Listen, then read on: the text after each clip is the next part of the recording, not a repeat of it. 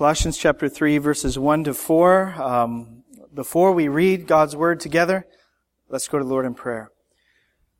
Oh, Father, we thank you.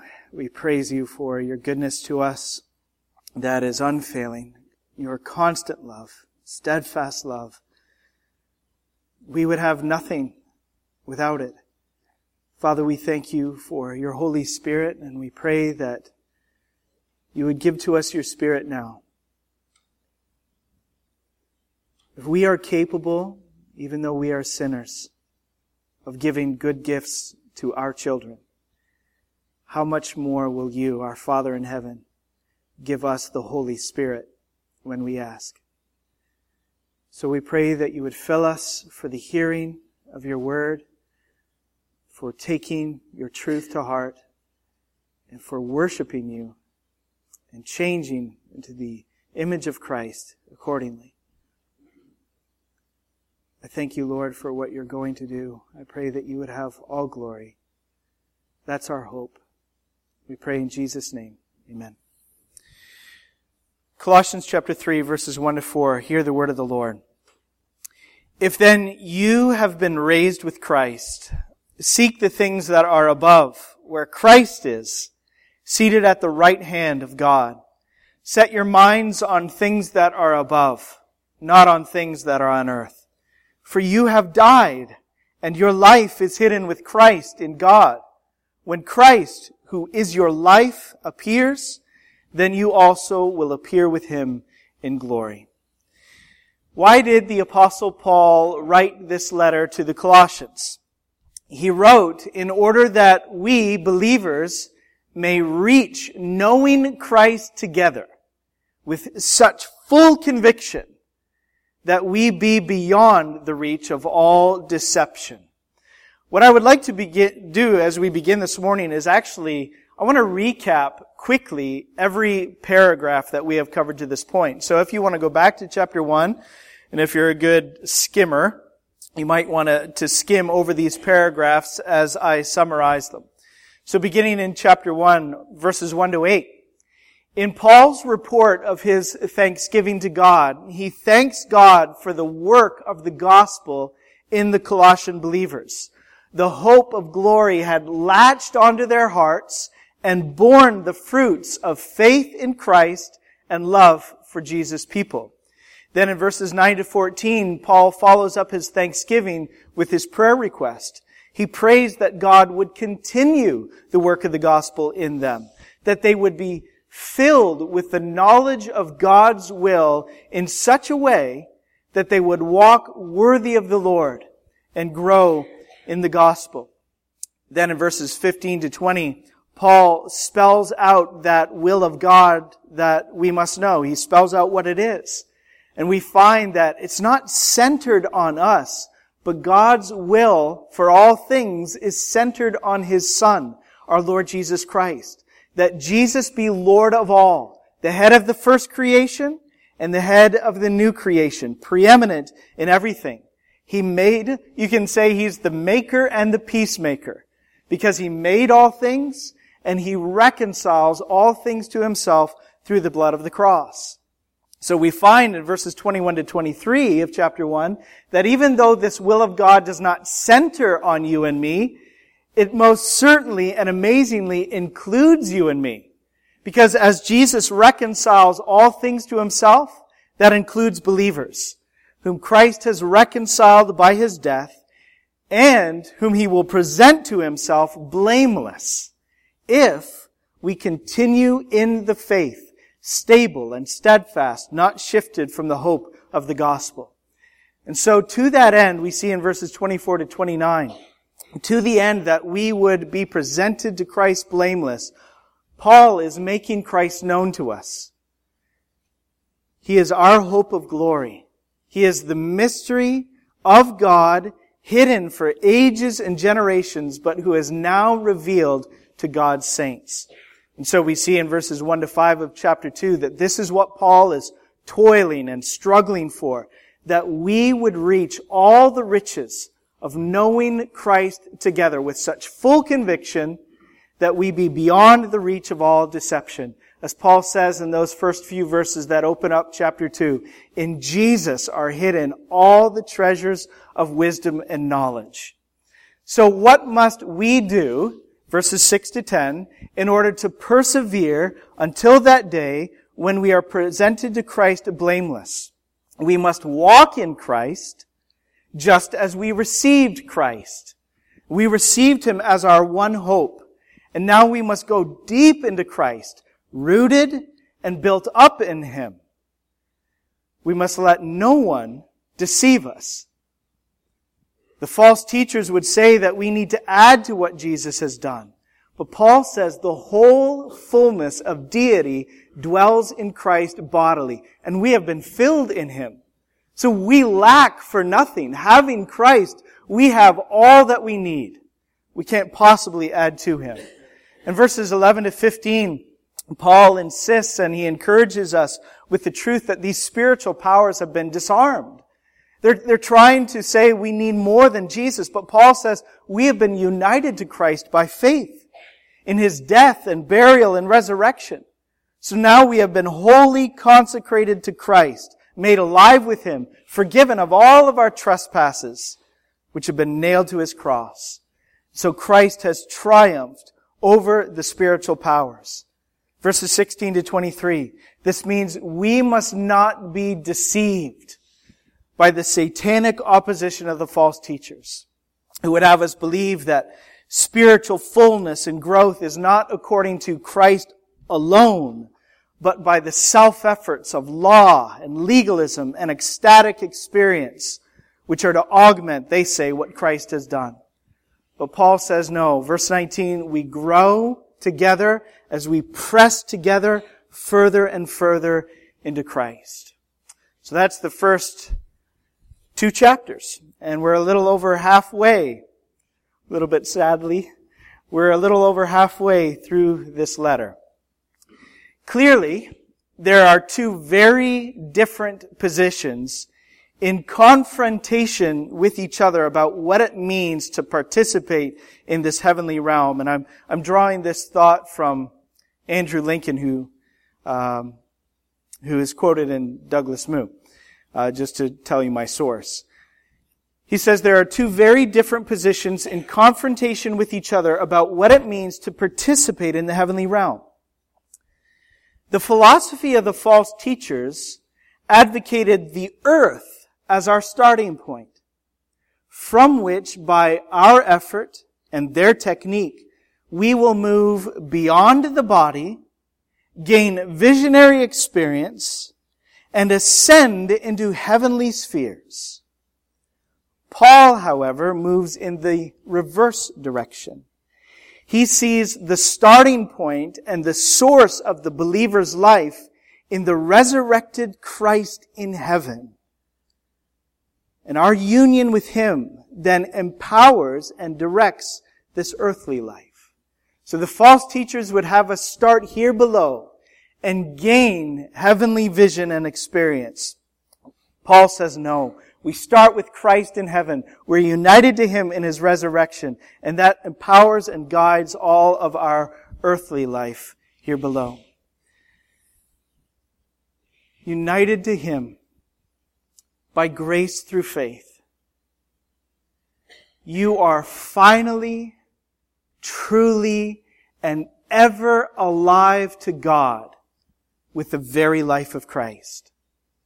I want to encourage you this morning with these first few verses of chapter 3 to know who you are. Everybody comes to the point in their life at some time where they're trying to discover who they are, as opposed to who they are attached to their parents. Who am I as an individual? And if I know who I am, then I can figure out where I'm going and how I'm going to get there. We call this process self-discovery, and we're aiming for a self-awareness so that we'll know how we are to live. We must know who we are in Jesus, because in Him we find our true identity. Know who you are in Christ and become who you are in Christ.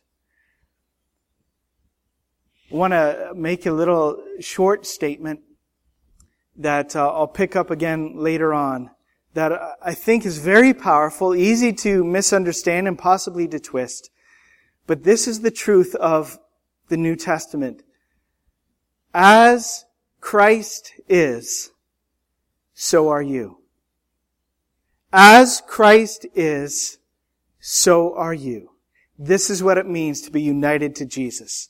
So know who you are in Christ, know who Christ is, and know who you are in Him, and then become who you are. Let's get back into verse 1. We need to make ground quickly. If then you have been raised with Christ, seek the things that are above, where Christ is, seated at the right hand of God. We have not yet been raised physically speaking, but we have already been raised with Christ spiritually speaking. Our bodies are yet dying, but our hearts and our minds are alive in the Lord Jesus Christ. We are new in Christ. And so we must seek not the things that are below, but the things that are above. And before I get to talking about what things we must seek above, let's look at the last part of that verse 1, where Paul says, where Christ is, then he says, seated at the right hand of God. What does he mean? Why does he use that statement? I don't think Paul is saying that Jesus is seated at the right hand of God just in passing. I think this is very important for us to understand who we are and the power that we have from God in our life. Paul wants us to know the triumph of the Lord Jesus Christ. And he is actually alluding to, not quoting, but alluding to Psalm 110, verse 1, which actually Ryan mentioned, not really in passing, but he mentioned it this morning in Sunday school. This is one of the most oft-quoted verses from the Old Testament in the New. And this is what God speaks to His anointed king in Psalm 110, verse 1.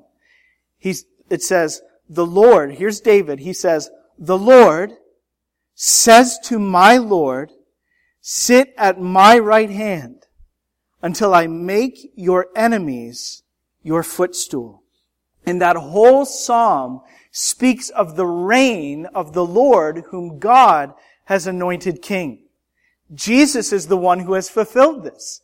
He is the one who has triumphed over all of His enemies, over sin and death and hell. Christ has fulfilled this. Romans chapter 1 says that in His resurrection, by the Spirit, He has been raised the Son of God in power. He is the conqueror. He has triumphed. And so He is sitting at the right hand of the Majesty on high in victory.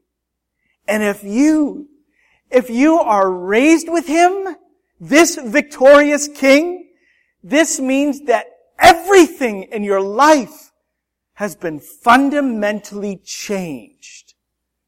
The whole course of your life has been fundamentally changed. This means this changes all that we seek after. Let's get back into the heart of the verse. What is it that is above where He is that we are commanded now to seek after? I mean, we could speak in a very broad way, like Jesus says, seek first my kingdom. That's Matthew. But I want to briefly walk through Colossians and use Paul's direction in Colossians to ascertain what we must seek after in this life. And I'm not going to walk through in exact order, but I'm going to give you 10 things, okay, that we are to seek after, which are above where Christ is seated at the right hand of God. First and foremost, and obviously, we must seek the Son of God Himself. God's mystery, once hidden but now proclaimed to us, come into us, our very life. Second, we must seek the glory of God, that hope which latched onto us when we heard the gospel and bore the fruit of faith. We must, third, seek the will of God, which is Christ, the Lord over all, preeminent in everything. Fourth, we must seek the wisdom and the knowledge of God, of which all the treasures are hidden in Christ. We must seek the love of God, our hearts knit together in Christ and bound, as Paul will say, in perfect harmony. We must, sixth, seek the peace of God, in which we are reconciled, which is in fact the future of all things in heaven and on earth, as Paul said in chapter 1. We must seek, seventh, the holiness of God, the pure blamelessness in which Christ will present us to himself. Again, chapter 1. We must seek the power of God for all endurance and strength with joy, for triumph over all deception, over the spiritual powers, and over worldliness. We must seek after the faithfulness of God, stable and steadfast, never shifting, just as he is never shifting, just as our hope of glory is never shifting. And we must seek the praise of God, singing together, as Paul will say later on in chapter 3, and abounding in thanksgiving, as Paul said in chapter 1. So those 10 things, those are the things, the kinds of things that we must seek after. They're not the things that are below. They are the things that are above. Jesus was raised in victory. He is seated in victory at the right hand of the Majesty on high. And this is where our life is. And so this should guide all of our self-understanding and all of our living. Verse 2, Paul says, set your minds on things above, not on things that are on earth. This is really parallel to what he has said in verse 1. Seek the things that are above. Now he's getting more specific. He says, set your minds on things above. Verse 1 is kind of broad, like a broad, flowing river directing our life. But just as a river that comes to a narrow channel will intensify, that's what this verse is doing. It's narrowing, it's getting more specific, and Paul's intensifying this. Set your minds on things above. To use one commentator's phrase, this means dwell intently on the things that are above. Dwell intently on this life that's in Jesus. If we're going to dwell more, and if we're going to dwell better on things that are above, then we must stop dwelling on the things that are below, the things that are of this passing world. Let me make a specific application. What media are you consuming regularly? And I'm not talking about what form of media, whether your preference is books or you have a favorite TV network or something like that. I'm talking about what are you consuming regularly through media. It's very important because what we are consuming regularly is shaping us and who we are. It's like when we get a really hard rain and a prolonged rain, the water comes down off that back hill and it starts to form a channel that runs along the edge of our parking lot. And before you know it, that thing is like over a foot deep and is a real hazard. Your car is going to bottom out on that if you're not careful. But that's what that running water does. It forms this channel. And that's what the media does in our lives. And I'm not just talking about TV media. I'm not talking about just an article or a book. I'm talking about all forms of media. They shape our thinking. In fact, science has been discovering lately that what we consume, our minds, our brains are rather, they're plastic in a way. Not literal plastic, but they're moldable, they're shapeable, they're flexible, they can change. And we can form new neural pathways in our minds, our brains. And so we need to be very careful that the media that we are consuming is feeding us with the things above. Here is media, books are media, articles are media, TV is media, but we can choose to have a habit and a discipline of consuming media that feeds our minds with the things that are above and not the things of this earth. Because those things form, whether they're things above or concerning things that are of the earth, they are forming new thought pathways and new heart highways, to use a term from Psalm 84. Highways in our hearts. They form that in our hearts and in our minds. We must. This is not legalism. This is just a must for us, for our life. We must have time devoted to the Lord, to sit quiet before God, to meditate upon the truth of His Son, on the truths of heaven, so that we can be renewed in knowledge after the image of our Creator, so that we know how we ought to think of ourselves, and so that we can have our lives shaped and contoured after Christ. We must be still before God, like Mary sitting at the feet of Jesus. This must happen regularly, frequently, and deeply. Here's some motivation for that.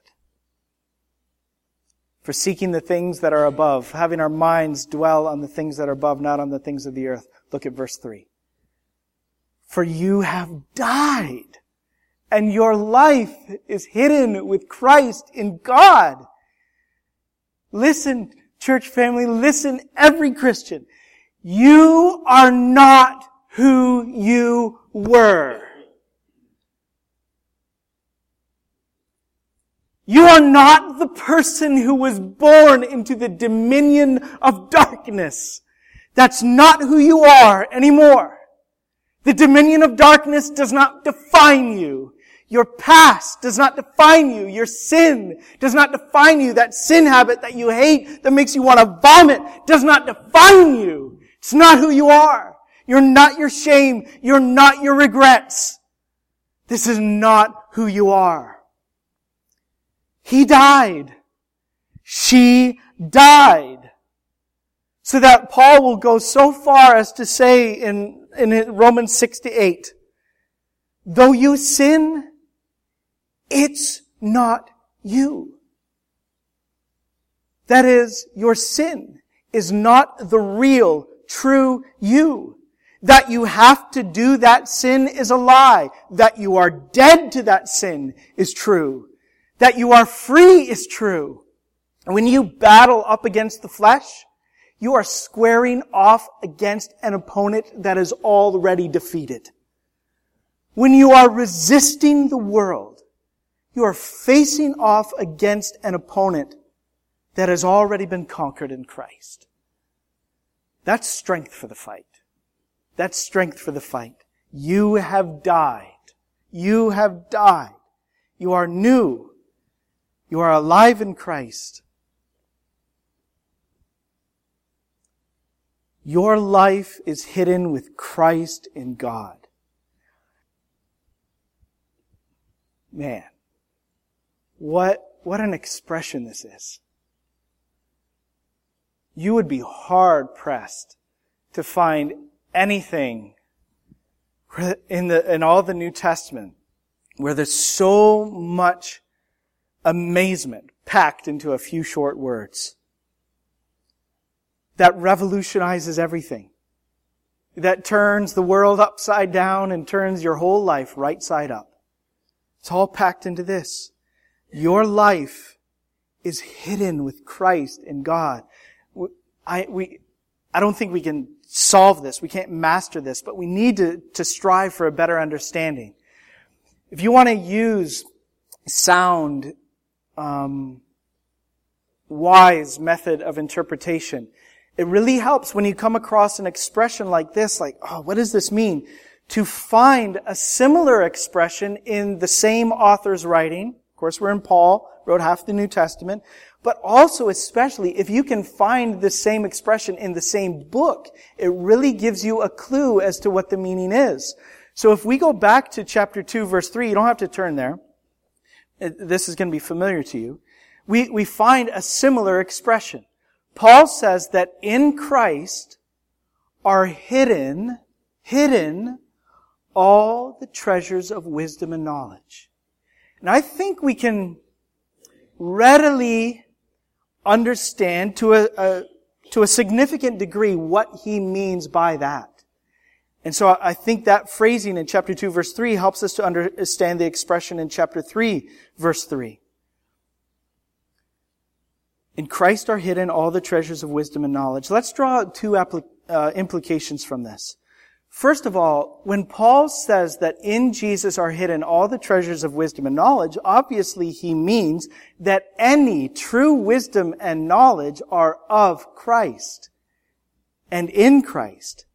There is no true wisdom and knowledge apart from the Lord Jesus, and there never will be. So what does that mean for you and me when it comes to chapter 3, verse 3, and the truth that your life is hidden with Christ in God? Just as there is no true wisdom and no knowledge apart from Jesus, so there is no life for me apart from Jesus. I can't understand who I am. I can't understand my life apart from the Lord Jesus Christ. My life is hidden with Him, and it can't be found anywhere else. I don't care how does the world label you, you fundamentalist? How does the world label you and stereotype you and pigeonhole you? This is what the Bible says about you. Your life is hidden with Christ in God. Let the world say what it will. My life is in Jesus. And you can't define me by anything else but Him. The second thing that this says, that wisdom and knowledge, all the treasures of wisdom and knowledge are hidden in Him. This means this wisdom and knowledge is secure. It's hidden in Christ. It's secure. It can't be lost. And it can't be lessened at all. It can't be affected at all by any outside power. Moths and rust can't destroy it. Thieves can't break in and steal it. So you died and your life is hidden with Christ in God. Now, the world, the flesh, the devil, they can do a lot of damage. The world and the devil opposing you can do a lot of damage to you. But the only thing that they can touch in you is what belongs to this world, which is passing away. What is of Christ, that He has raised up, they cannot touch it. They can't touch it. Like Jesus says to Martha, just before He raises up Lazarus, He says, I am the resurrection and the life. Whoever believes in me, though he die, yet shall he live. And then He says this, and everyone who lives and believes in me shall never die. Do you believe this, Martha? Do you believe this, Christian? And when He says, everyone who lives and believes in me, what He means is this. Everyone who lives in me now, in this age, will never die. I'm taking that to mean that the new you in Christ, the new creation raised with Christ, alive to God, the new you is invincible. This doctrine of union with Christ, as far as Christian living goes, okay, let me qualify it that way because I want to say something big. As far as Christian living goes, Christian life and Christian living, this feels to me like the doctrine of the New Testament. That's how big this is. You died with Him. You were buried with Him. You were raised with Him. You were made alive with Him. Your life is hidden with Him in God. Now, I'm not saying, and the Bible isn't saying, that in some mystical sense, your actual location is not here. Your actual location is with Jesus in some mystical sense. The Bible's not saying that.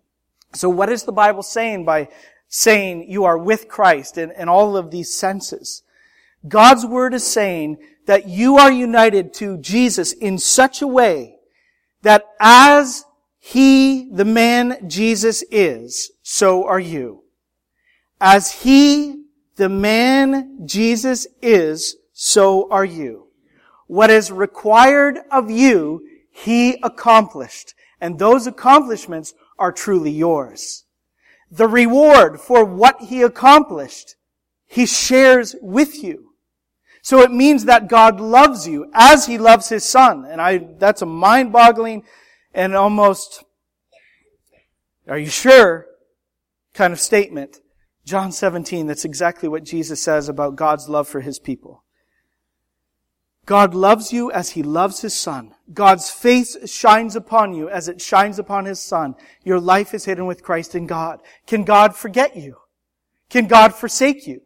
The most devoted mother in all the world could forget her baby before God can forget you. Because God can no more forget you than He can forget Jesus. Because your life is hidden with Christ in God. Your life is bound up with Christ's life in God. He's turned everything right side up. What is there to seek in this world? What is there to fear in this world? Our life is hidden with Christ in God. Verse 4 now. Paul says, when Christ, who is your life, appears. Now, I need to pause here before I finish that verse. When Christ, I want to focus on when Christ, who is your life. Paul is not speaking of what consumes your time. Like Ray might say, this water system is my life. Paul is not speaking of what consumes your interest. Like a family might complain about the sportsman in the family. This sporting stuff, that's his life, you know. He's not talking about what consumes your passion or consumes your time. When Paul says Christ is your life, listen to this. Paul is speaking of your very identity. Who you are in the most fundamental way. He is getting right to the heart of this union with Jesus truth, this in Christ reality. As He is, we will be. As He is, we are. And as He is, we are becoming. That's the New Testament. Now, I need to qualify this. We are not Jesus Himself. Okay? So let's not get weird with this. We are not Jesus Himself. And we are not as Jesus is divinely. And we never will be. But as He is humanly, we will be, we are, and we are becoming. He is our life. Get this. Please get this. Please pay attention. He is our life, meaning that in all of this living that Paul is calling us to, in all of this seeking, in all of this growing, we are becoming who we truly are.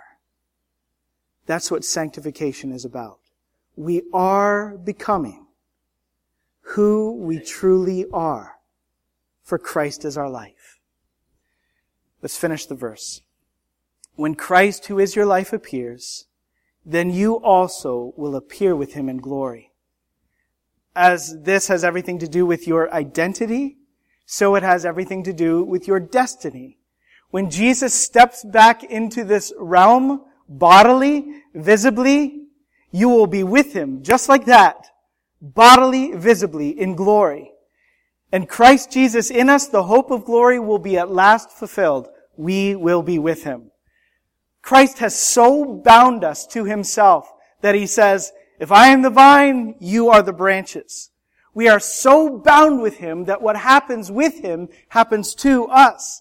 If He died, so did we. If He was buried, so were we. If He was raised, so are we. If He is spotless righteous, so are we. Just as we sang a little bit ago in Before the Throne of God. My sinless, spotless righteousness. If He is seated in the heavenly places, this is Ephesians chapter 1 or 2, so are we. So are we. If He reigns forever, so will we. How He is loved, we are loved. How the Father beams and sings over the Son, so His face shines and He sings over us. We have been where He was, where He is, we are, and where He will be, we will be there with Him. So that the bond between you and Christ and God is unbreakable. David Powell writes, concerning verse 4, he says, you all also will appear with Him in glory. Listen to this. This glorious note becomes a significant anchor for the Colossians as they seek to be faithful to the gospel in which they are called. After all, these insignificant ex-pagans from a third-rate country town will participate in a glory that encompasses all creation. And it is to this cosmic vision that their identities are grounded. Who are you? Just an insignificant no one from a third-rate country town, we could say. And yet, we participate in a glory that encompasses all history and creation. And it is to this cosmic vision that our identities are grounded. Everyone comes to a point where they wonder, who am I? Not defined by my last name, not defined by my parents, not defined by my hometown, but who am I? Go through this journey of self-discovery to reach self-awareness so we can know where we're going and how to get there. But Christian, for you, it's found. It's settled. You're not the old you, born into the dominion of darkness. It's not you. Your past, your regrets, it's not you. Christ is your life. Your life is hidden with Christ in God. So, here's a challenge to me. I don't want to think about you and who you are without talking about Jesus. Because the Bible, God, does not talk about who you are presently without talking about Christ and the fact that your identity is found in Him. It's in Him. So how should you think of yourself? What are we becoming? Christ is our life. You died. With Christ you are raised. Your life is hidden with Christ in God. Let's pray. Father, absolutely, the wonders of the gospel blow the top off all of our expectations. And I know, Father, it's impossible for us to wrap our minds around these things. And it's hard even for us to believe that it's this good and such a great good is actually true for me right here, right now. Lord, I pray that we would not try to find who we are by what we do, by any achievements, certainly not by our sins, but also even by our achievements, our own personal reformation or anything like that. Who we are is found in Christ and what He has done. We don't need a bucket list. We don't need to have some kind of midlife crisis. Jesus frees us from all of those worldly ways, that worldly way of thinking. Lord, You have freed us, and all that we are is found in Christ and in Christ alone. Our life is hidden with Him in You. For that we praise You. In that we are encouraged. I pray that my church family, each one would be built up, would take these things to heart. And I pray the Lord that in light of this, we would further become who we are in Jesus. Thank You and praise You for what You do. In His name, amen.